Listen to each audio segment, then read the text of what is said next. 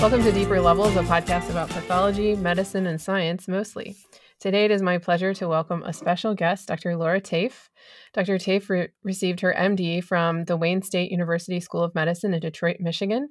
She completed her residency in anatomic and clinical pathology at Dartmouth-Hitchcock Medical Center, followed by fellowships in oncologic surgical pathology and molecular genetic pathology at Memorial Sloan Kettering Cancer Center in New York. She is currently an associate professor of pathology and laboratory medicine, the assistant director of clinical genomics and advanced technologies laboratory at Dartmouth-Hitchcock Medical Center.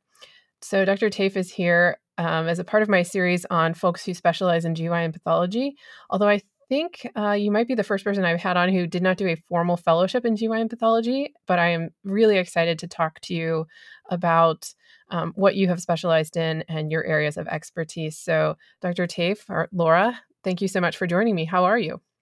Great. Thank you. Thank you very much for inviting me to join you today. Yeah, this is going to be fun. So can you tell me more about yourself aside from the biographical information I've given above? How did you come to work where you do? Specifically, how did you choose medicine? Did you come from a scientific family? No, I really come from a family of teachers originally. So I am from a non-medical family. However, my parents, I think, have always had an interest in science and literature and those combined loves. And my mom actually went back to school when I was in high school to get a wildlife biology degree. So science has kind of always been in in the A blood. wildlife biology degree? Yeah, What was her plan for that degree? she actually combined it with a master's in English, and so she became a writer and an editor for scientific journals. So, That right about wildlife? yes, yeah, That's there's quite amazing. a That whole must.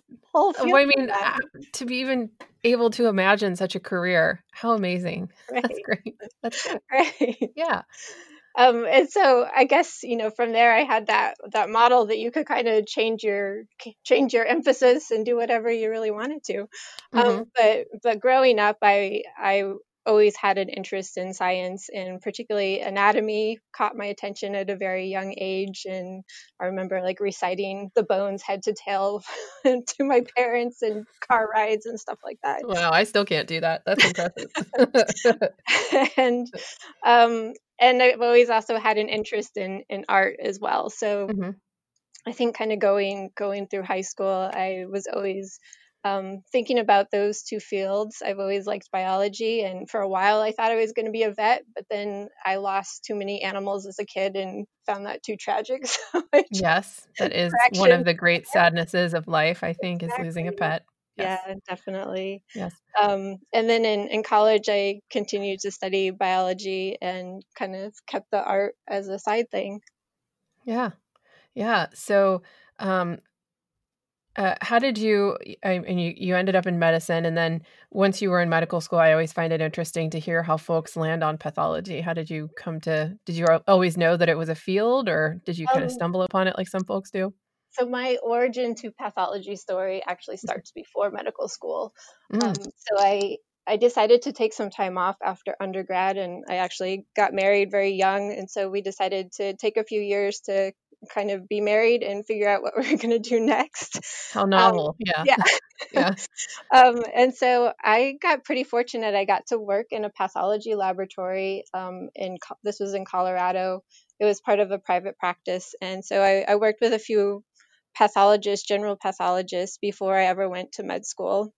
Uh-huh. And one of them in particular just had such a wealth of knowledge, both in science as well as literature and philosophy. And he was just amazing and was really one of my early role models of pathology. And in undergrad too, I had taken a histology class that I thought was amazing and I Mhm. loved. And so, kind of those two things together really solidified my interest in medicine. And then I tried to keep an open mind throughout med school, but really nothing else quite fit the bill like pathology. So, Yeah. yeah. That's really interesting because I think, even I guess I knew what pathology was. I had worked as a phlebotomist when I was younger, and so I knew what pathologists were, but in my head, they were people who did autopsies, right? Yeah. Which is, I think, what a lot of the general public knows about us. Absolutely. Um, and I was pursuing sort of a clinical track, and then things just didn't make sense for me, personality wise. And then I thought, well, wait, why don't I go give pathology another look? So it's really great that you at least had it in the back of your mind the whole time, because I think we probably miss out on a lot of people who would enjoy it a lot because they just don't even know what we do, if that Yeah, makes sense. I So, definitely think so. yeah. And as pathologists, we can definitely improve on doing a little bit better with that. Yeah. It's great when we get to teach the med students, Yes. and show them a little bit of a window into that, but still, so many of them don't get a chance to see it. Yeah. Yeah. Yeah. I'm always impressed. I mean, impressed is not the right word. Um, Saddened by how many of my clinical colleagues who are, fully fledged adults like me, allegedly, who still don't really understand what we do. Yeah, They're years and years into their clinical practice. So, yeah, um, certainly. yeah. And then, how did you choose to specialize? I know you were in Detroit for medical school, and then you pursued an oncologic surgical pathology, which is a general fellowship and molecular training at Memorial Sloan Kettering. How did you choose those two areas of specialty? Yeah, sure. So I guess I would say through residency, I had many interests as I Uh huh. continued to have in my career. Uh huh. Um, and so a couple of the areas that offered subspecialization, I wasn't particularly interested in. Like I couldn't really see myself doing derm path or heme path. And I liked many things, and I was exposed to really a fantastic molecular program Hmm. here at Dartmouth, that captured me. And so I really couldn't decide on a subspecialty initially. So that's why I went for the general oncologic surge path. Hmm. And then actually, when I was in the midst of my first year, I got the opportunity to stay another year to do the molecular genetic path, which was fantastic. And I'm very happy I did. Hmm. It was probably the right calling for me for sure. Yeah, yeah, and I think it.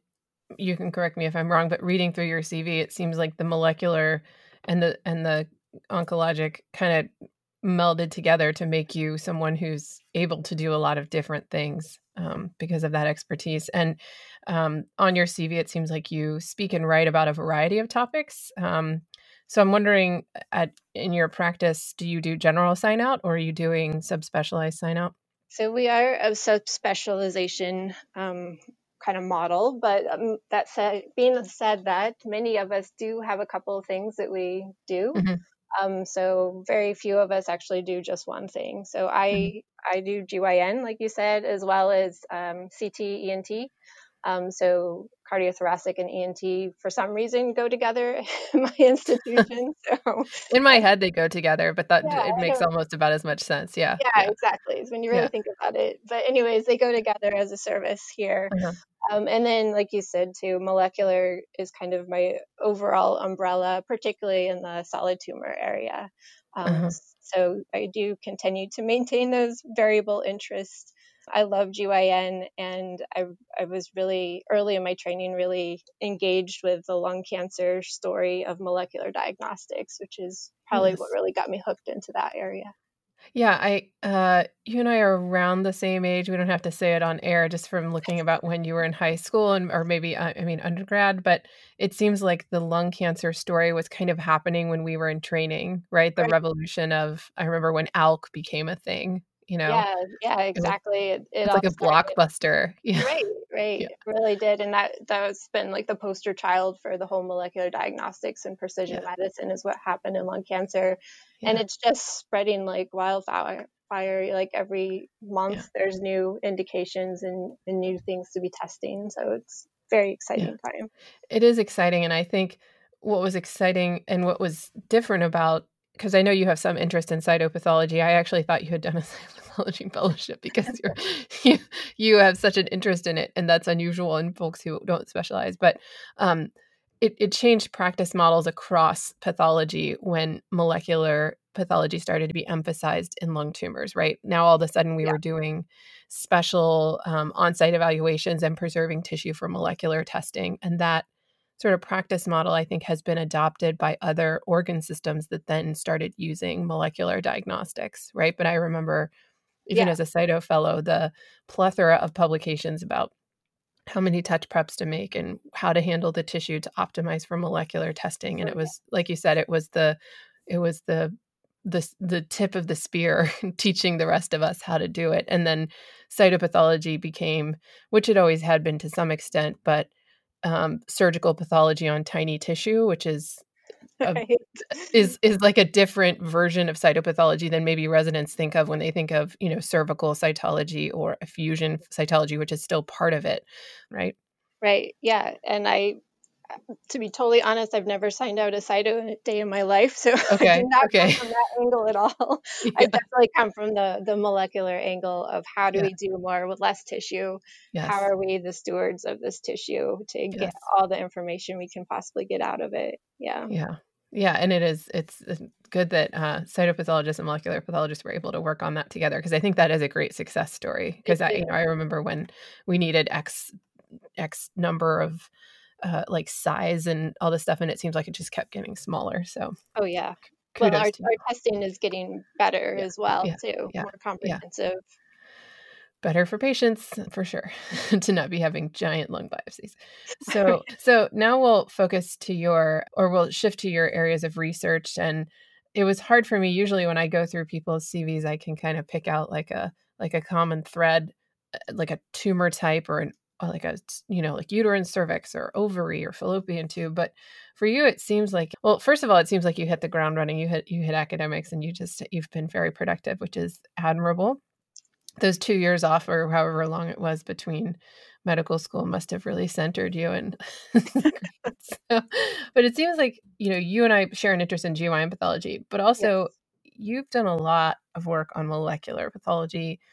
Your Venn diagram seems very big, but that seems to be the common theme. So Definitely. in so much as you have one, how do you decide which projects to pursue and how do you find them and plan them and stuff? That's a hard question to answer. Yeah. Yeah. Yes, I think a lot of my focus is driven by the molecular area and the Mhm. applications to it. I'm 100% clinician, so I don't have any research grant funding me. So everything I do pretty much I feel has to have some translational impact. Um, Uh-huh. But you and do tend to work with people who have grants, right? I do Yeah. mostly, yes, mostly as a collaborator in that Mhm. context, right? Mhm, mhm, Right. mhm. And so the I think the pillars kind of my interests are in GYN. Have been very interested in hereditary cancers such as the whole Lynch story in Mhm. GYN, and endometrial cancers. So I have spent a good deal of time focusing on mismatch repair and MSI testing and endometrial cancers. And then now also, as you're alluding to, that we're starting to have more and more indications to do more testing in endometrial cancers and Mhm. as well as many other GYN neoplasms. Yeah. Um, and then some of it also has to do with who the collaborators are at the time. Mhm. These people that I can see myself building a relationship and a program potentially with some common goals as well. Mhm. So And sorry to interrupt. When you started your work, when you started in residency back in the day, did you know that you wanted to pursue an academic career? Was this something that you had planned back then? I no, I think that changed during residency. So as I was telling you the story of my exposure to pathology before I even went to med school, that was in a private practice community Mhm. setting. Mhm. And actually, that was kind of one of my interests initially was that broad spectrum of practice that a community pathologist could have. Mhm. But right around the time I went to med school, the field of pathology was also changing more towards subspecialization. Mhm. And that practice that I worked in actually got bought by a much larger practice and became something totally different than what it was when I knew it. And my model also changed during residency. I realized I liked, teaching med students. I liked engaging with researchers that were at the institution. I liked discussing patients with my colleagues at tumor boards and things like that. So um, my mind definitely shifted towards an academic life after spending some time in residency. That's really interesting. You're an MD, you're not a PhD, but you're someone who seems to understand the model of academics. And I think for some people who are looking at an academic career, that can be very intimidating. I think yours is a story of collaboration as well, which I think some trainees and people who might be listening to this think that if you're going into academics, you have this plan from day one and you know exactly what you're going to do. It's interesting to hear you say that it has to do with, the sort of the milieu, or like what's going on, what's like the story of Lynch, and then also that you don't do every single project that you end up in publication. You did not design from start to finish, Right. and there are Right.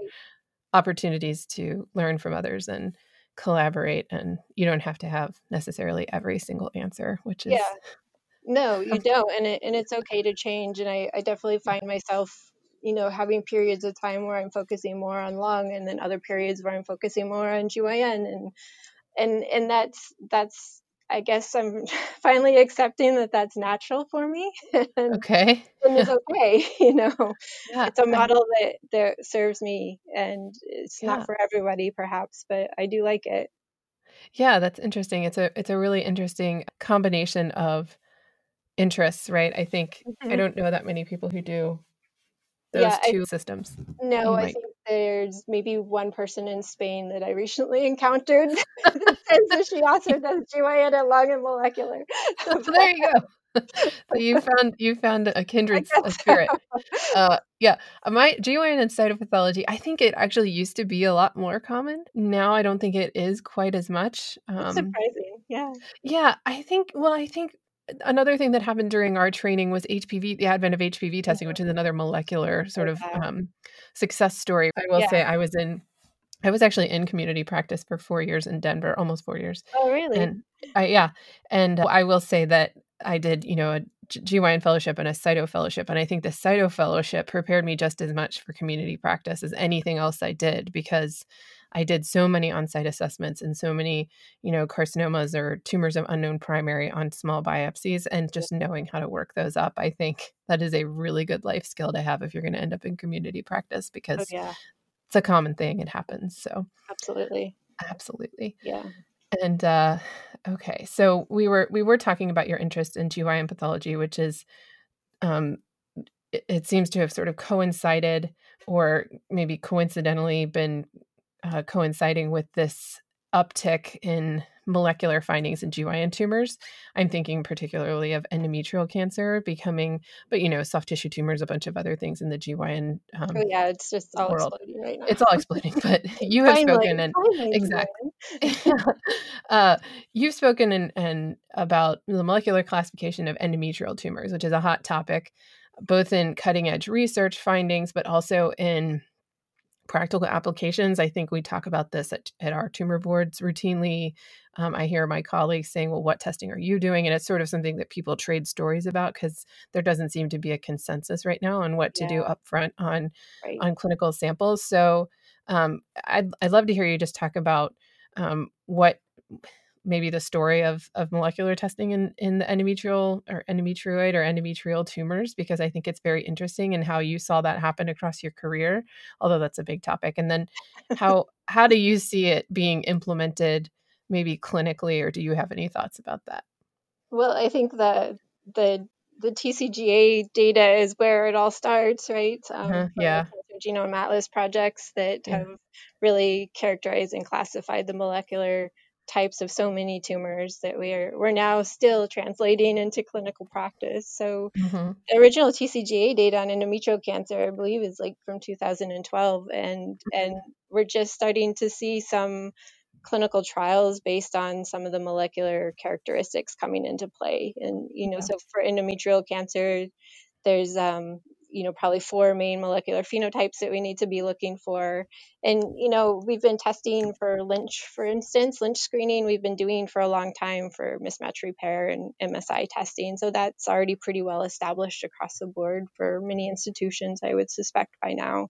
but Uh-huh. but the questions are, how are we going to integrate the rest of the kind of molecular profile? And there's been a few algorithms proposed about doing POLE mutation analysis, and then IHC for P53 and mismatch repair and so on. But as you said too, there's really no main consensus yet, and I think we're still waiting for some more I think at least my institution, we're waiting for more clinical trial results to show that there really is a difference in how we should stratify these patients in terms of their adjuvant follow-up care. Um, Mm-hmm. but HER2 testing and uterine serous carcinoma, that's pretty well accepted now, and so that's Yeah. something we've been doing routine for the last year or so. So I think in some instances it's still a work in progress. There are fortunately some clinical trials that are now in the U.S. as well as the PORTEC trials in Europe that are starting to kind of reveal a little bit more to us, I hope, as this can manifest in our day-to-day lives.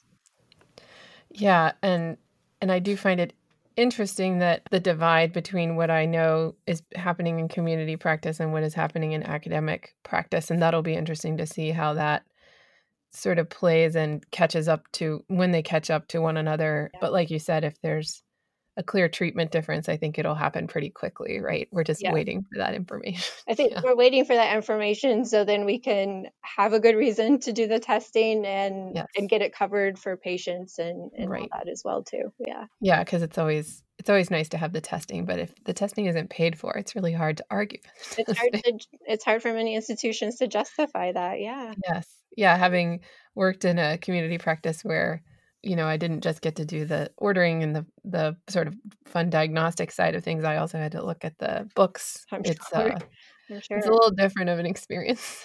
Yeah, Yeah. you probably definitely learn to prioritize things differently and have a different Yeah. way to make your decisions.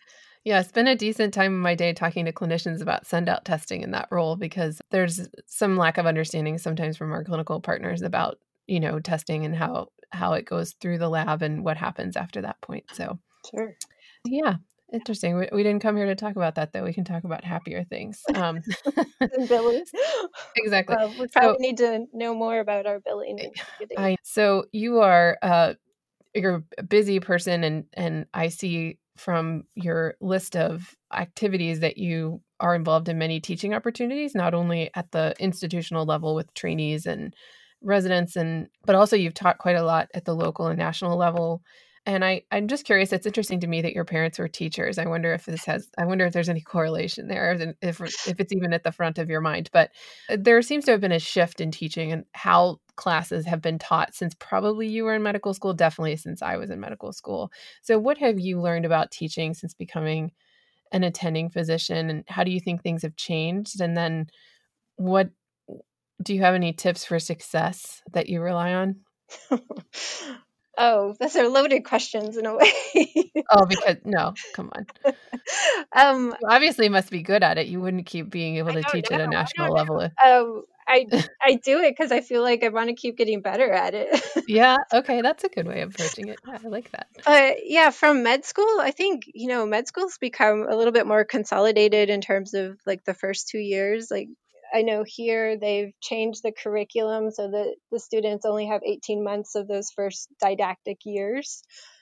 So teaching has become more of the, you know, have the learner learn themselves rather than just pure didactics and get them Yeah, into the clinic as soon as possible and right. that sort of hands-on stuff. Um, some of the things that I rely on when I'm trying to teach is I try to make it as simple as I possibly can. I like it, the KISS principle, if you Yeah, will. yeah, Yeah. and I always try to tell a story. I always think about as I'm putting a talk together, what's the story I want to tell? Uh-huh. And I think that's been a pretty good guide for me, just to try to keep it simple. Don't put in too much information that no one's going to use, and try to be illustrative and tell a good story. Yeah. Yeah, that's a really good point, and the other thing I noticed is that you taught a lot when you're at the national level, which isn't uncommon, but you teach with other people. There's Yeah, another yeah, person teaching with you, and having done that now, I will say, even if it's a topic, say, there are parts of it that I maybe am a little stronger in than the other person, even having that other person on board, it makes it feel 75% easier, which makes no sense, right? But there's something about the mental load that's of true. sharing. No, I think Do that's you find really that? true. Yeah. Yeah, And, yeah, I really enjoy that collaborative aspect to teaching, and then the one thing I really miss is the across the scope teaching because I think there are things that come up in that setting that you can't really sort of You can't mimic go over Zoom. It's not as easy right, because you right. just don't have the same informality sort of, but I miss that, but Yeah, we'll get back just there for sure. even just the side tangents and conversations and let me go grab this book or show you that or Yeah, yeah, yeah, or, they'll say, they'll see some slides sitting on your desk and say, "What's that?" And you're like, "Oh, that's a project I'm working on." Then you just start showing some slides, and then all of a sudden they're working on the project with you, or I know that happened to me when I was a resident, but, those purely organic moments are fantastic. yeah, they are, and they're also gonna come back, I just know it. They will. Um, speaking of which, since we're talking about COVID, I saw you tweeted yourself getting the vaccine, so how do you feel about being maybe partially or completely vaccinated at this point? I don't know where you are in your I journey. I received my second one next week in Okay. February, so far only had one and just had the sore arm for a while. But Okay. yeah, very excited that it's here and they were able to get it to us. As pathologists who is not seeing patients currently, I Yeah, felt a little hesitant about why am I getting it already, but at the same time, we just need to get the vaccine in people's arms. So I yes. was grateful to get it. That's very hopeful. Isn't it? Yeah. I just need little nuggets of hope just Oh to yeah. get me through the Oh, day. we all do right now. Telling you. Yes. Oh, buddy. So, yeah, so I was gonna talk to you a little bit about, some non-pathology related things. You live in New Hampshire, which is not terribly far from me. I don't think it would take me long to get there at all. No, it's Maybe pretty quick drive just around like an Boston. yeah, beautiful, and Yeah, so beautiful. Similar geographically to where I live in Rhode Island, but, it sounds like you lived in Colorado for a time, so I don't know, did you grow up in New Hampshire? Like, what are your favorite things to do there? And for sure. folks who maybe the only thing they know about New Hampshire is that, it's one of the first primary states in the political races, which I'm sure you're tired of hearing about. Oh, yes. What else should people know about Oh, New about Hampshire is the live free or die state. That's our motto. so aggressive and somehow not. It's like both things at the same time. Yes. Yeah. But no, I did not grow up in New Hampshire. I grew up out in Colorado, so I grew up out west Uh-huh, and um, originally from Michigan, so I have family in the Midwest and out west. uh-huh. And we came to New Hampshire because my husband's originally from here, so his family is in New Hampshire. So that's what brought us out here for residency, and I guess back now for career. Uh-huh. It is a beautiful state. We do have fantastic mountains, which are very important to me, having grown up out west. I love the Yeah. mountains. We Although also it's like mountains light, if you grew up in Colorado, yeah, They're I'm still sure. pretty good. I It's I still do pretty agree with good. that. Black Exactly. Yeah. Mountains are still pretty Right. Mhm. good. Mhm. We're close to the ocean. We're close to Montreal, if we could ever cross the border again, and Boston. And yeah, it is a beautiful environment. Definitely partake of all the outdoor activities that are available to us here. So really enjoy living up here. But it's rural. It's not for everybody. Having trained in New York, I do miss the city from time to time, but Mhm. it's beautiful up here. It And really you've is. been here before too. It sounded like. Yeah, yeah, I have family there, so it's a beautiful town, and it's calm and it's idyllic, right? That's what it's Right, for. right. Exactly. Yes. So, I also wanted to give you a chance just to talk about, the experience of living through 2020. Now we're in 2021. I saw on your Twitter profile you were also tweeting about the inauguration, and it's just been a really hard 12 months, I think, for almost everyone for a lot of different reasons. But it seems to me, and I found this very interesting, and I didn't know that the thing about your mom and her being a teacher and going back to school, which is incredible. But you seem to also tweet a lot about art. So I was wondering, how the last year has been for you and what you do when you're not working to sort of relieve stress. Sure. So, yeah, thank you for giving me the opportunity to talk about a little bit about me besides me as pathologist. Yeah, you are a human being. Yeah, Exactly. for real.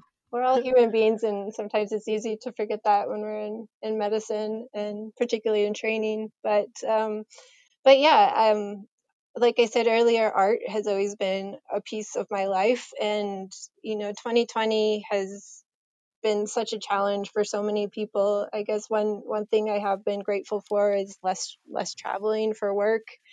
Mhm. And it has given me time to pause. And one of the things that I've taken up in that time is an art practice. So I make collages. So I cut up Oh, paper and have a I nice glue stick and paste things together. I love doing that kind of I love stuff, it. especially, and I've sold one of my kids on doing it with me. It's That's really fantastic. fun. It's really fun, and like Yeah. I made over 100 collages last year, so that's Of been anything in particular? Just, I mean, all kinds of stuff. I've shared a few online, but uh a lot of them I just keep for myself and enjoy yeah. doing it. I did in October. I made a collage a day in October with a theme word of the day, so that was a very fun exercise to try to That's do great. and make Yeah. myself create every single day. Yeah. So yeah, so I've been doing that. I've been cooking a lot. I have two kids who are teenagers now, so we've been cooking a lot with them. And just to remind people that it's important to keep these elements of yourself alive and well. And it's not always easy when you're in training. My kids were born when I was in training, so there are Yeah. years that went by that I couldn't do this, and Yeah. that's okay too. Yeah. You- I think at some point someone told me, and he was one of my pathology attendings. I remember he told me he had 2 kids and his youngest child had just turned 3, and he turned to me and he said, "Natalie, if you ever have kids, just remember, you'll come up for air when they're 3, and that's okay." And I thought, "What are you talking about?" I And now that my kids are like I'm like, "I understand." There are understand. some days you're just getting through the day, and if that's what you are, if that's the place you're at, that's fine too.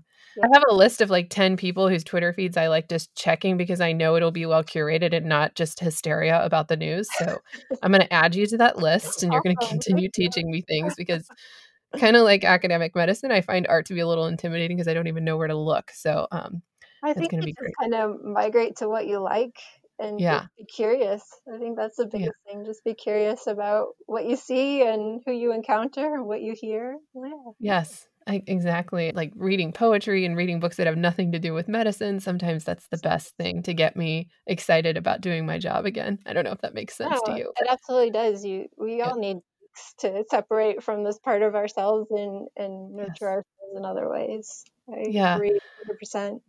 Yeah, that's really refreshing to hear from someone like Yeah. you who I know is a very accomplished human being and, doing lots of interesting things and can somehow make space in her mind for molecular, lung, and GYN pathology simultaneously, which sounds so intimidating to me.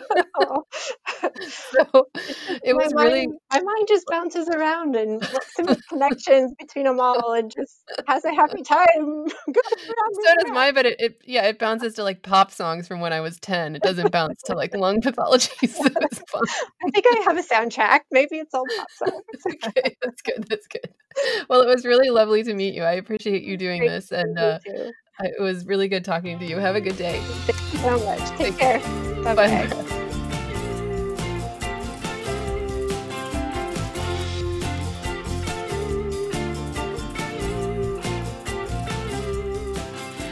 All right. Welcome to Deeper Levels, a podcast about pathology, medicine, and science mostly. Today it is my pleasure to welcome a special guest and fellow GYN pathology specialist, Dr. David Cullen. Dr. Cullen received a PhD in chemistry from McGill University.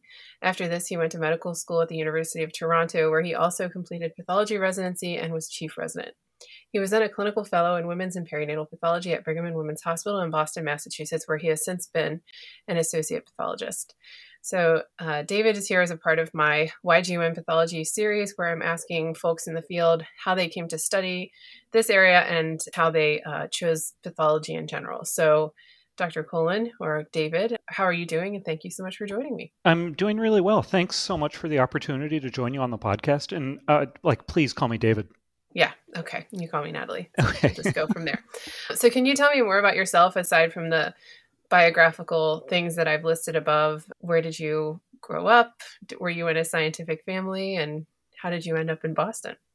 Yeah. So I originally grew up in Toronto, Canada. Both my parents were in medical fields. My dad was a psychiatrist and my mom was a nurse, but neither one of them could really stay on the side of blood. So I guess that's why they both ended up in mental health.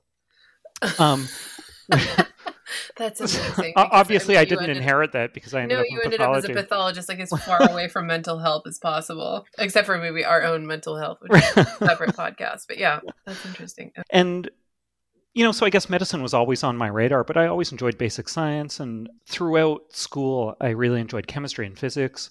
When I went away to university, I decided to study chemistry because that was what I really enjoyed at the time. And I had a few undergrad experiences in research where I'd work in different labs over the summer.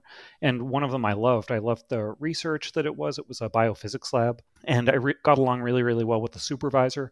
And so I decided to pursue a PhD, which was in the chemistry department, but it was really more biophysics. Mm-hmm. And it was just a fantastic 5 years. I loved research and people and how much flexibility you have with your time.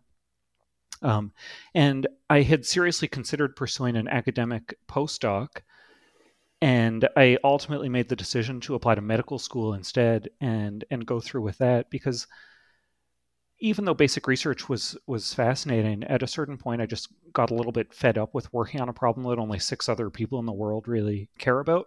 And I thought medicine, you can do more meaningful things in it. And certainly I knew that medicine didn't close any doors on research.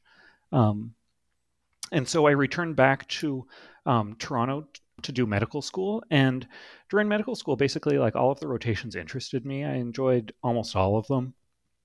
But, I think it's a question of which specialty would you enjoy doing for the rest of your life, not just what you enjoy doing for 4 or 6 weeks in med school.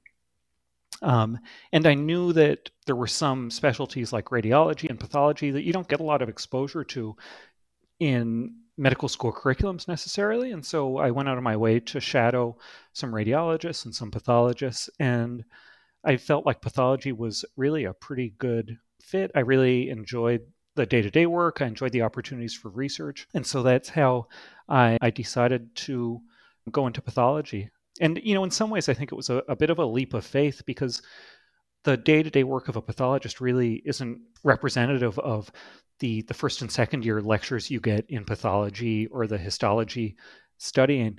And I think it's much more interesting than that, actually. I really didn't care for histology, and the pathology lectures were okay, but it's not like I loved them in med school. But I think practicing as a pathologist is just so much more fascinating than what I think it's portrayed as in the first couple of years of med school.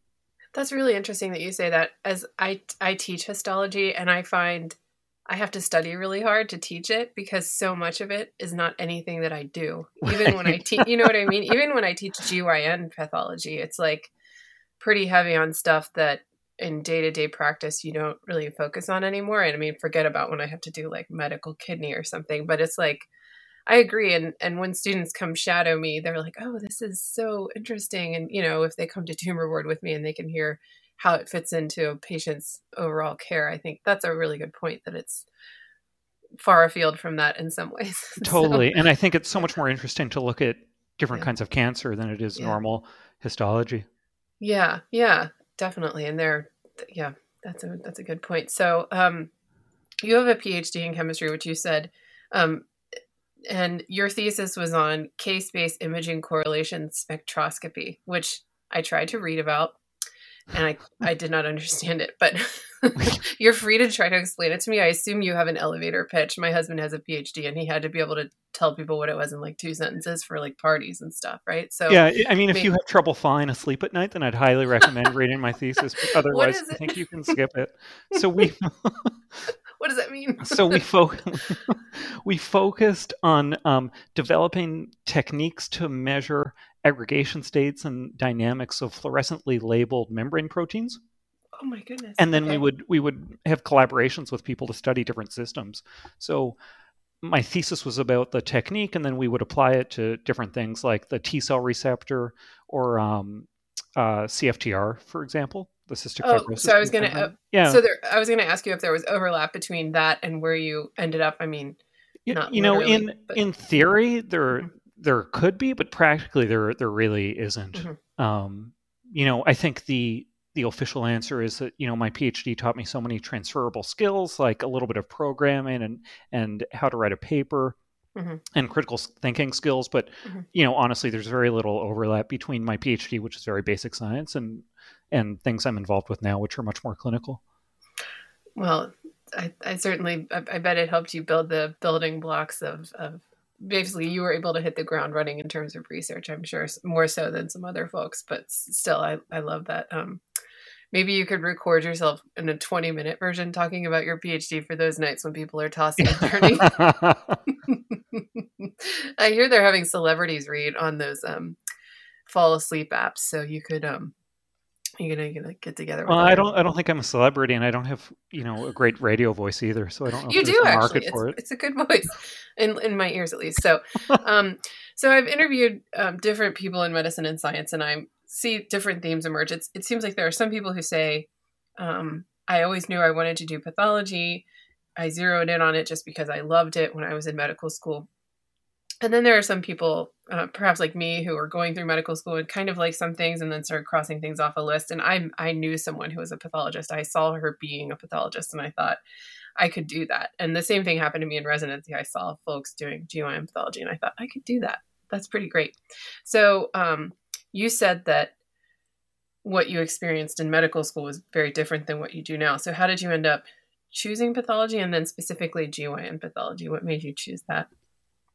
Yeah, so in medical school, I rotated through, all of the required clinical areas, and then I also went out of my way to really bulk up on pathology electives to get exposure to path to help confirm that, it's a specialty where, I think I'd be happiest. And I certainly have no regrets in that respect. And if there are any medical students listening, I should point out that, I graduated med school in 2012, so that was 9 years ago. And if I talk to some of my past classmates, pathologists in general are very, very happy. And comparatively speaking, we're not nearly as burnt out as some other surgical subspecialties, for example. So, I have no regrets looking back on that. And pathology was I found like the day-to-day work really fascinating. I found the opportunities for research interesting. And I really just liked everyone in the path department who I interacted with and met. They were all just very happy to teach and enthusiastic and happy to have med students around. So that was a great environment. And then how did you pick GYN pathology? Yeah, so, during residency, I really enjoyed almost all of surgical pathology. Some things you might like a little bit more. But eventually, you need to put your foot down and pick a subspecialty and think about what you might want to go into. And I wanted some things that would keep my doors open and not close any opportunities for me in the future. And so, I wasn't entirely sure what the job market would be like. And so I wanted something relatively broad. So that's one thing that GYN pathology offers. But I think what really drew me to GYN path was the variety of cases. There's benign cases and malignant cases, and you get to see the vulva, the cervix, the endometrium, all of like the crazy myometrial and mesenchymal tumors, ovary. And, if you go into breast pathology, virtually all you look at are, epithelial, invasive ductal carcinomas, right? Yeah. Kidney tumors are awesome, but if you specialize in GU pathology, 90% of what you see is prostate. And so I think there's a tremendous amount of variety in GYN pathology, which is awesome. And I think it really lends itself to research opportunities for that reason, because I feel like because there are so many different tumors and sites that we look at, I think there's more low-hanging fruit from a research perspective. And there are lots of interesting questions that I don't really think have been addressed in GYN. Yeah, that's a good point. And the other thing that I tell people about our field is that the clinicians are amazing. I have such good interactions with GYN oncologists. They're just eminently reasonable and really easy to talk to. They are. The ones we have at the Brigham are just phenomenal to work with. And we have great tumor boards every week where they ask great pathology questions. And we have really great interactions with them in the frozen section room as well. So they are awesome. Yeah, and the frozen sections, that's another thing that I think is one of the best parts of GYN pathology that we still really matter intraoperatively for very many patients. So you're very early in your career. You said you started residency in 2012, and That's right. And so AP residency in Canada is 5 years long. We do a year of a rotating internship and then 4 years of AP. Yeah. Okay, so it's not standard for Canadian pathology residents to do CP, right? That's right. Almost all Canadian path residents will just do AP. Yeah. Got it. Okay, and it's 5 years.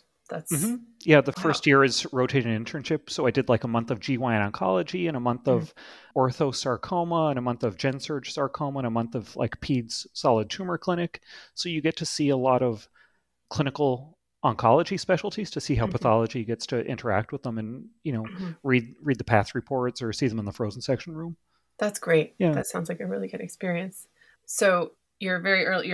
I was starting my fellowship in 2012, and you were starting residency. So you're a bit younger than I am, and you're still early in your career, but you're already pretty widely published. My side question for people like you is, are you tired? But you don't actually have to answer that question. But it seems like I am. Yeah. Okay. That makes me feel slightly better. It seems like you focus in part on molecular pathology and applying diagnostic molecular techniques to GYN tumors. It seems like you're very focused on not only, novel molecular findings, but also how those can be sort of applied diagnostically and maybe even therapeutically. So you did this PhD in, I don't want to say it right, case-based image correlation spectroscopy. So how was it going from something like that to getting started in research in GYN pathology? And how did you come to put your focus where you put it? So, I think when you're first starting out in an area, it's really difficult to know what good research questions are and how to get started. Mm-hmm. And especially when you're just beginning, it's really critical to have great mentors who can give you interesting ideas on projects to work on. And I certainly had that when I started my fellowship with Chris Crum and Marisa Nucci and Brooke Howitt, who was at the Brigham at the time. Mm-hmm. And they are like, you should look at this or look at that. And I think it would be fun to do a project about this. And, when they first mention it, you don't really know what they're talking about or why it may be particularly interesting, right? Yeah. Especially at the very beginning of your fellowship. Yeah. And then, with time, as you spend longer on the project, you begin to, appreciate its significance. And then as it develops, then you start to have other ideas about spin-offs and other things that could, act as follow-up projects from it. So I think with time, people begin to develop their own research ideas, but that certainly wasn't the case for me to start off with.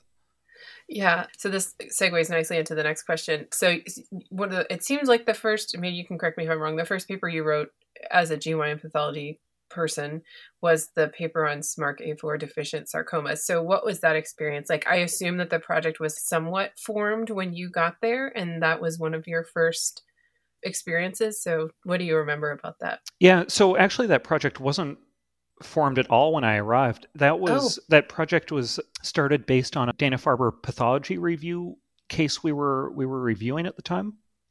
Oh, and so it came up while you were a fellow. It came up, or maybe it was a departmental consult, but in any case, it came up when I was a fellow, and it was a case. It was a clinical case that we were reviewing at the time. Okay. And Brooke said, I think this might be a really weird, unusual tumor. It looks like small cell carcinoma of the ovary hypercalcemic type, but it's happening in this patient's uterus, not in the ovary. And the patient was young. I think she was in her late 20s or early 30s. Mm-hmm. And we did a few immunostains, and we were like, yeah, I think this is like, perhaps a unique entity, one that may not have been reported elsewhere. In the literature, there were reports of malignant rhabdoid tumors.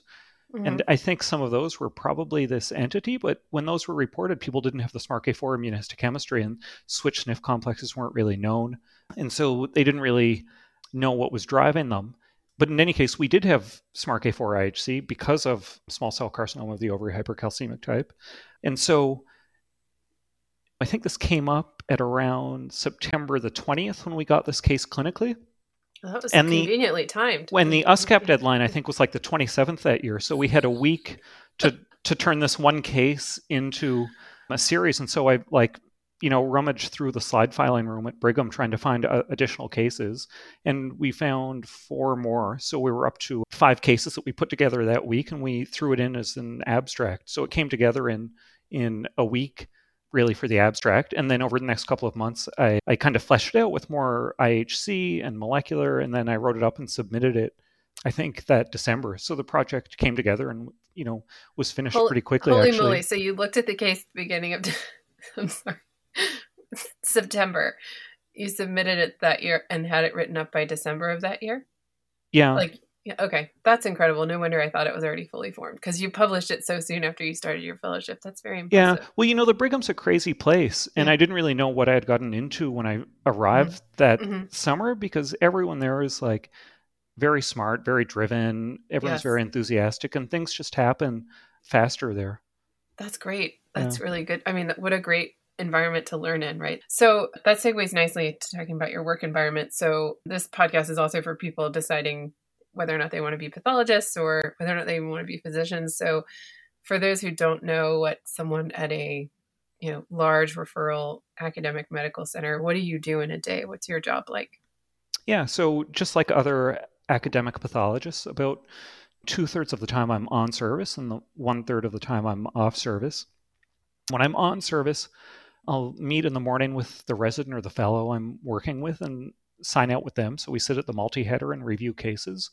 At Brigham, GYN is completely separated from the rest of the department. So everything's subspecialized. But even within GYN, we have 4 different services. So some days I'll only look at biopsies or placentas or the big resections or the Dana-Farber pathology reviews, where we review the pathology of all of the patients who are coming for treatment. As well, some days I'll cover frozen sections, and the frozen sections are actually totally subspecialized for GYN as well. So when I cover frozens, I only cover GYN frozens. So that will take up the morning where we review the cases, and then in the afternoons I'll typically sit at my computer and edit the reports and key them out. Sort of scattered throughout the day, we'll have grand rounds and multiple teaching conferences. It's a very academic department, so basically every day there's a visiting speaker who comes through, and will often give like a research-based talk, or sometimes it's general surgical pathology, but they're usually great. And then a couple of times a week, we'll have consensus conferences where people show interesting or challenging cases that they've seen over the past couple of days and get opinions from other pathologists about how the case should be approached and what other people think about it. Yeah. So that's when I'm on service. And then when I'm off service, I'll spend most of my time doing research, trying to write papers or put talks together, stuff like that. That sounds nice. And I think we're all looking forward to getting back to that experience of doing all those things you're talking about in person, because I imagine a lot of it right now is still on. Yeah, or at least some of it. It's virtually all virtual, and it's it's not nearly the same. No, it isn't. It's we had so many social events in the department pre-pandemic, and now it's unfortunately it's just a big switch. I don't think clinical care has suffered, but it's certainly not nearly as social as it used to be. Yeah, I agree, and that. I mean, as pathologists, we're saying that, so right, it must be trickled down pretty far. No, I'm just kidding. Yeah, absolutely. Yeah. Okay, so now we'll do something fun. You're from Toronto. I don't know anything about Toronto, so what should I know about it as someone who's never been there, and what was it like to grow up there? Toronto, what can I say about Toronto? Toronto's the most international city in the world, I think. And there are immigrants from all over the world, and that means that you have a phenomenal variety of different cuisines and foods that you can have and enjoy. And so I've lived in Montreal and Boston, and those places are okay for food. Boston has good seafood and stuff, but really I think the food scene in Toronto is phenomenal. What's your favorite food in Toronto? Hopefully when things open up and you're able to go, then I can give you some restaurant suggestions, assuming the restaurants are still in business after. Well, what's your favorite kind of food in Toronto? Like, what's your wow. There's great Thai places I really like, good Vietnamese places. There's a great Chinatown with so many wonderful restaurants. Oh, that sounds lovely. Now you're making me crave. Hungry. Yeah, restaurant food again. I know. This is so hard. I'm so tired of cooking. And you said you lived in Montreal and Boston, so you've pretty much been in like cold places for most of your life. That's right. Like. So what do you do for fun when you're not working? Well, I mean, pre-COVID, we used to love to travel, eat out at restaurants, go to see hockey games. And obviously now those are no longer an option. So my life has gotten like considerably more boring. Now, my wife and I will go for like long walks on the weekend. We play board games. The most exciting thing I did last weekend was hang up a few pictures on the wall. So this is my life now. Yeah, I joke with my family that it's become like Little House on the Prairie, which I don't know if that was popular in Canada, but it was. I totally watched it growing up. Okay, there was like a whole book that I read of Little House on the Prairie when I was young, where the dad was nailing shingles to the roof, and the kids just ran around the grass trying to find the nails that he dropped. And I was like, we're almost there. Like, we're not far from that right now. We got to get everyone vaccinated and get out of here. Long walks. That's amazing. Hung up a picture. Well, I hope in 10 years you and I can laugh about this. I hope so. I hope so. It was really, really great to talk to you. Thank you so much for doing this. Oh, thanks so much for the invitation to join you. I had a blast. Yeah. All right. Take care. Bye. Bye.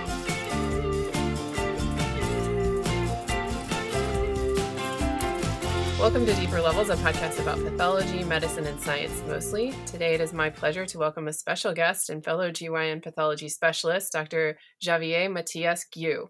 He received his MD from the University of Barcelona and his PhD from Autonomous University of Barcelona. His training in pathology was completed at Hospital de Sant Pau in Barcelona, Spain. After this, he completed a postdoctoral fellowship in research pathology at New England Medical Center, Tufts University in Boston, with a part-time activity at Mass General Hospital with Dr. Scully. Currently, he is a professor of pathology at the University of Barcelona and Lleida. He is also chairman of pathology at the Hospital Universitari Arnau de Vilanova de Lleida and Hospital Universitari de I'm sorry, I'm going to say this wrong, Bellvitge in Barcelona, Spain. Perfect. He is the president of the International Society of GYN Pathologists. He is widely published in the area of GYN pathology and served on the panel which composed the 2020 WHO classification of tumors of the female genital tract. So Dr. Matias Guiu, or Xavier, is here today to add to my series on GYN pathology, where I'm talking to specialists about how they arrived here and what's happening in our field now. So, Xavier, thank you so much for joining me. How are you? Thank you very much, Natalie. I'm very well.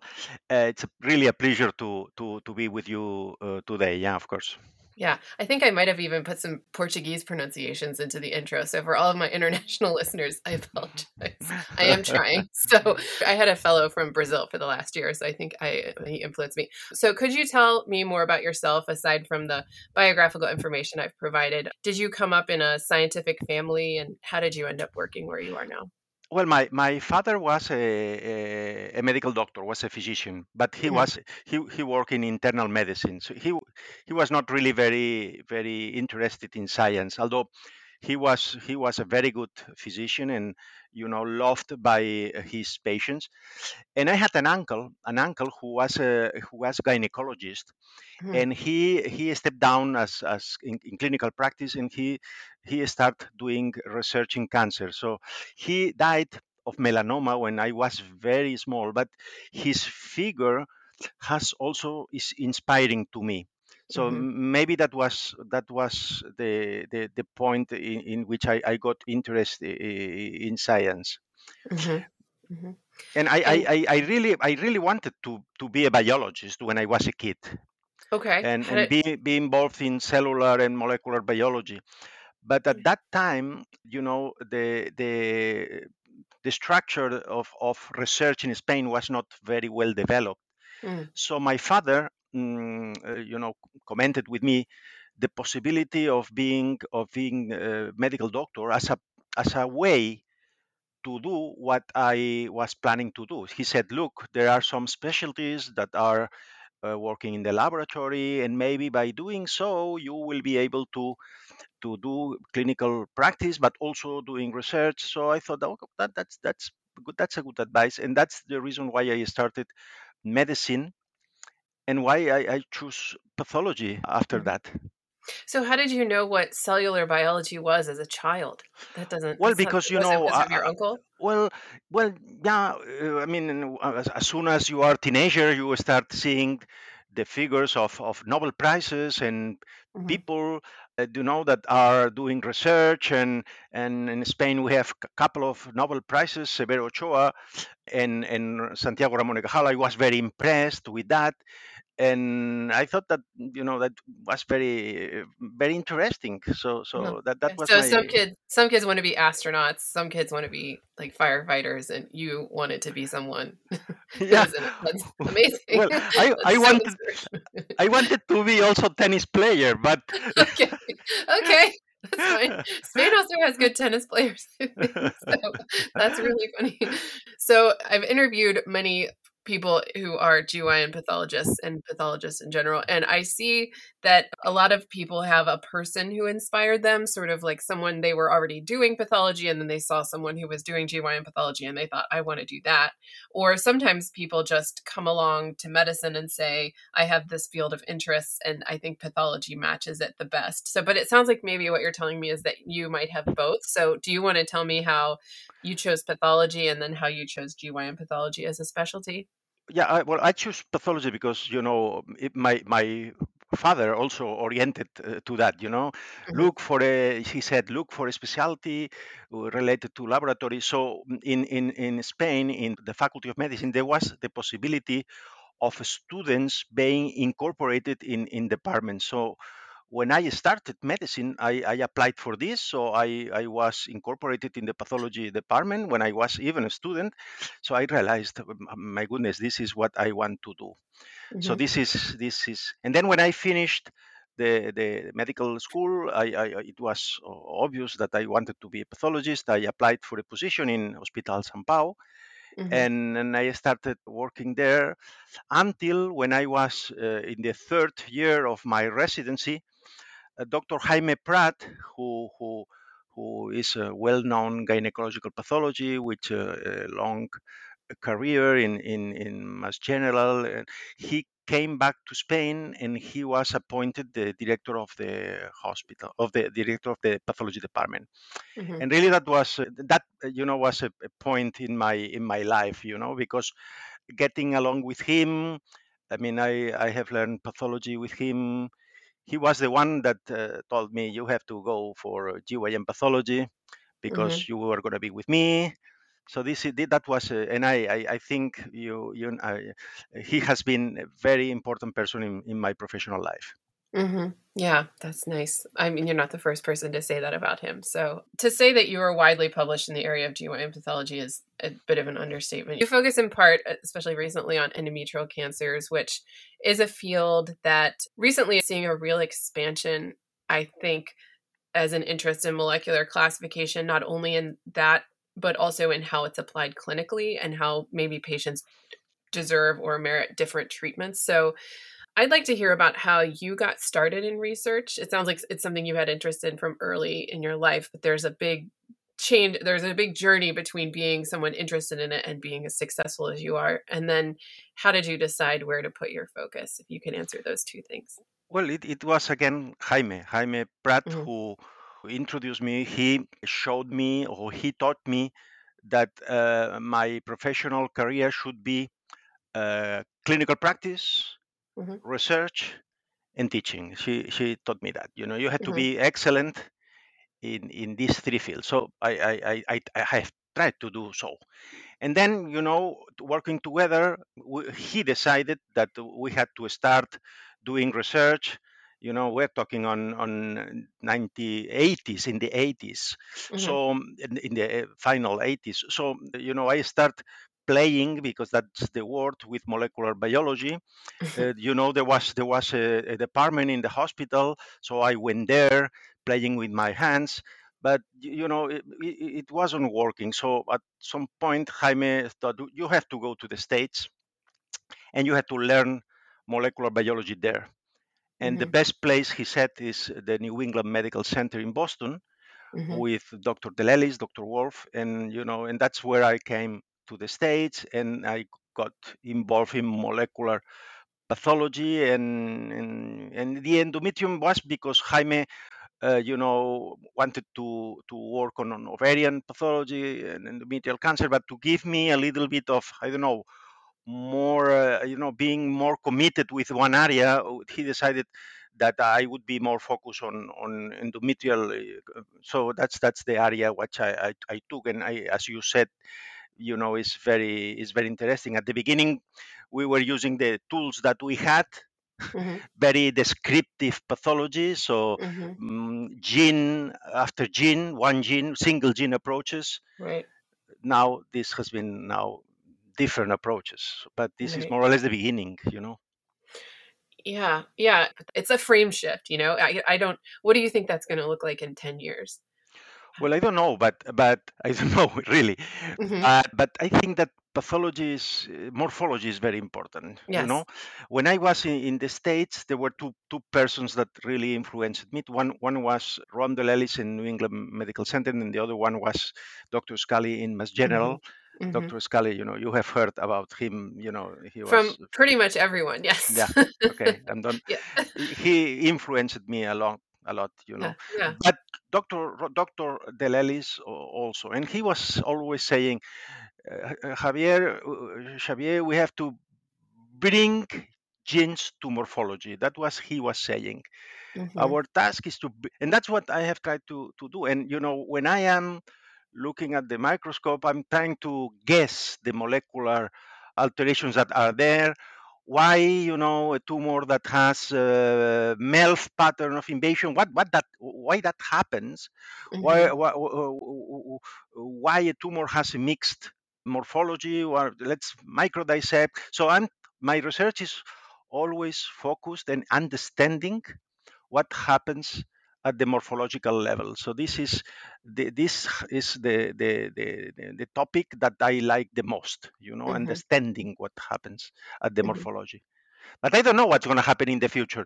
I think that the molecular classification is important and it should be interpreted in the setting of morphology, but there are still questions to be answered, and we have to find appropriate targeted therapies. This we are far from what is happening in lung cancer. So I Right. think there is room for improvement, and I still have 8 years of practicing, so I am looking forward Oh, you to already know how many more years you have left? Is yeah. In that Spain, in Mhm. Spain we have a date in which you have to retire, and it's 8 years from now. But What still, happens if you don't? no, that It- is not possible in Spain. It's not So, and possible. in Okay. Europe is different. In Europe, Yeah. even you have a date and you have to retire at that date. This is That sounds different in the magical. States. Yeah. Well, No. Yeah. yeah. Well, I mean, I don't know what's going to happen after when I retired. I will try to help people, but there are so many things in life that maybe I will do other things. I don't know. Yeah, definitely. Yeah, that's great. So see, like I have a friend back to the endometrial cancer thing who thinks that we won't be FIGO grading in 10 years or something to that effect, that it'll merge somehow and morphology will still matter, but there will be other things that clinicians want to know instead. Morphology is always gonna be there. That's my Right. personal viewpoint. Exactly. And so then, I have clinicians at my institution who want us to do P53 on all endometrial cancers, which I know from listening to your talk last week that you said you're doing not only for the patients, but also to educate yourself to learn what's happening. I think it's just an interesting time where there's not a uniformity of practice, and it'll be interesting to see how that develops. So, yeah, we'll get Fully there. agree with you. Fully agree with you. Yeah, yeah. I know we were talking before we started recording about how maybe this question is a little bit different. The way I'm asking it in the States is different, but you have a PhD, or what we would call a PhD, and a MD, which is, you can explain the difference in Europe. But a lot of your studies are what I would consider not translational research. Some of them are more basic science oriented. They're always still focused on GYN pathology, but it involves things like animal models and things that folks without basic science training aren't maybe capable of doing. So, can you talk to me about how that has influenced, do you think, your research compared to someone who doesn't have that same Yeah, kind of training? Yeah. PhD is different, at least in Spain. It's Hmm. different. I mean, you can do the PhD program is 4 years. Hmm. It's a research oriented. You have Hmm. to end with a project and results and articles, but you can do that while you are practicing as a pathologist. So Oh, it's different. So obviously that requires extra work, yeah. but and what happened is that as I said with Jaime, I had interest in research from since I was a kid, and when working with Jaime, I was focused on that. And then and at the beginning, as I mentioned before, that was basically descriptive molecular pathology. So this morphology Mhm. goes with that alteration, that morphology goes with that alteration. But then when I decided to move to a different institution, because at some point after working 15 years with Jaime Prat, both of us decided that it was time for me to make my personal professional life on my own. So I went to another university, Lleida, and in that university, I had the possibility of doing functional analysis. So what does mean functional analysis? So by descriptive molecular pathology, you know that this mutation or overexpression is associated with that morphology. But by doing functional, you have a cell line and you produce the changes appropriate to change the morphology and to see what changes in the behavior of the cancer cell line are made by this change. And this is in vitro, and you can do the same in animal models. So I have been always practicing pathology, but what I am doing since, I don't know, since 15 years ago is having my team. In my team, I have, postdoctoral fellows, associated researchers that work with me, and obviously they take care of the animal models, they take care of the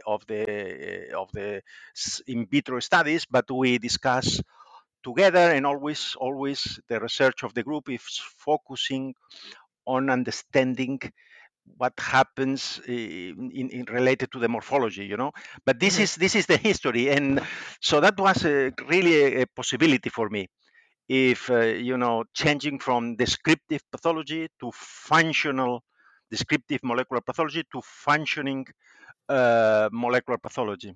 And I took full advantage of this. Yeah, it's a sort of another level of understanding of what we're seeing morphologically, which is what your interest is. That's really interesting. So I do want to sneak in one question here that wasn't in our outline. You're now the president of the International Society of Gynecological Pathologists. So congratulations. It's a recent, I think USCAP is when you took over last month. Yeah, last month. It feels much longer ago. Do you have like a vision for things that you want to change? Is there anything special that you hope to accomplish? Or? Well, I know the society quite well because, again, Jaime Prat was president of Egypt. And so being with him, although at that time we were not working together, but we have been close, always. So I know. And then Elvio, when Elvio Silva was president of the society, I was incorporated in the board of director as member at large. So I know the rules of the society. And then obviously I have been president-elect under the presidency of Esther Oliva. Right. So I know, and the society is beautiful, and it's working fantastically. We have a team working on the Egypt Life, in which we are a member. That they are fantastic. The atmosphere is fantastic. So my idea is to give full support to all these people. But obviously I have some issues, some topics that I would like to do. The first is, obviously, I am not American. I am European.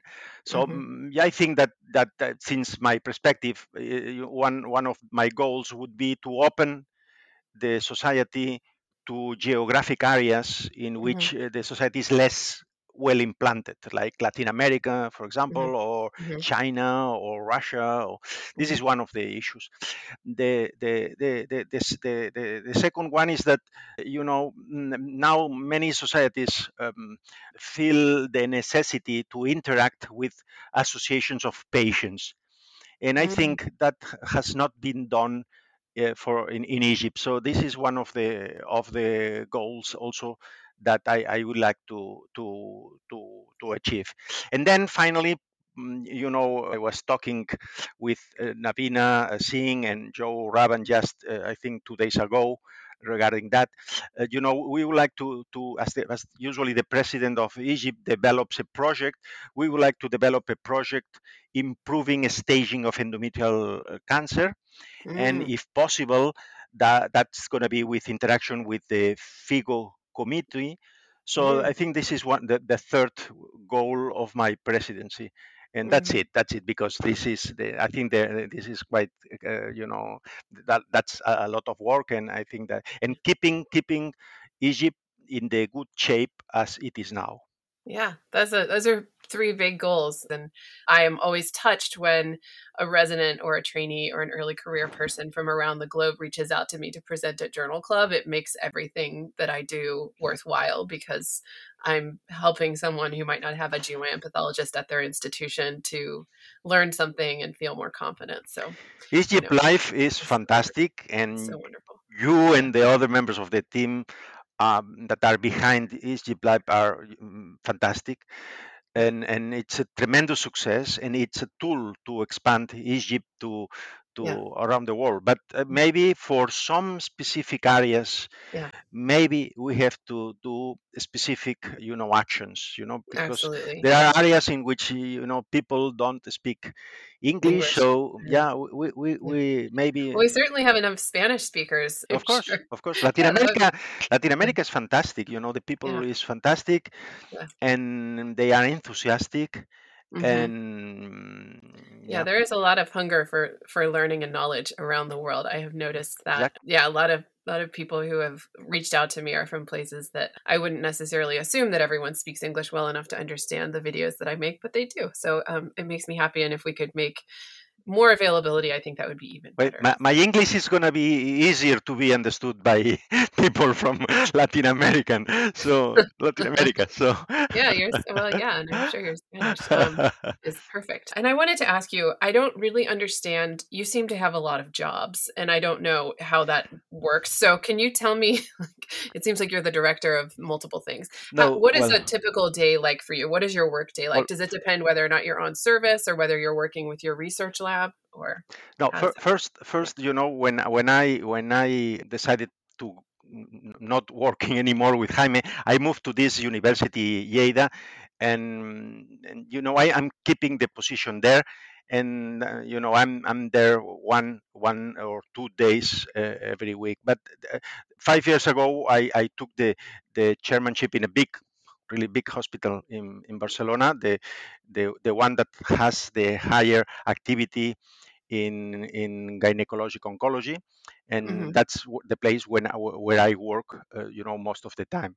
So obviously, as a chairman, I have some administrative work and meetings, and I the rest of the day I'm working as you diagnosing, and we have an organization in which I'm taking care of my signing out activity, and then I also see all the vast majority, let's say, of positive cases in GYN, and also, so this is my practice. And then occasionally, let's say 2 days a week, I have lab meetings with the researchers of my team, in which they explain me the results, and we brainstorm a little bit on what we should do, what we can help, the results on the animal models, the research. So this is more or less my activity. I work a lot, really.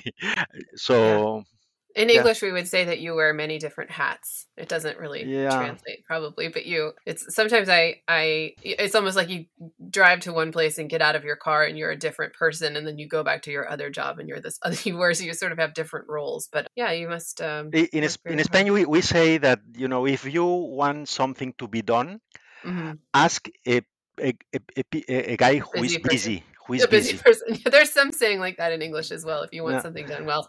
So I don't know. Since I am busy, people is asking me doing things. You're efficient, yes, by default, yes. So there's one other question I wanted to ask you.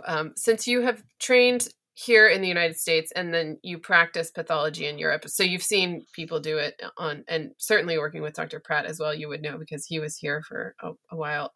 What do you think what to you are the differences in the way that pathology is practiced here versus there? Are there any big differences? In Europe is heterogeneous. So let me, for example, the UK is more similar to US, for example. But Spain, I think Spain, Italy, France, Germany are quite similar. And we don't have clinical pathology. So, biochemist is a different specialty with a different laboratory, immunology. So we are just anatomic pathology. That's probably the main difference. And the level is fantastic. Let me tell you, the level of pathology, the diagnostic skills in Spain, in Italy. They are very good. So in that way, I don't see too many differences.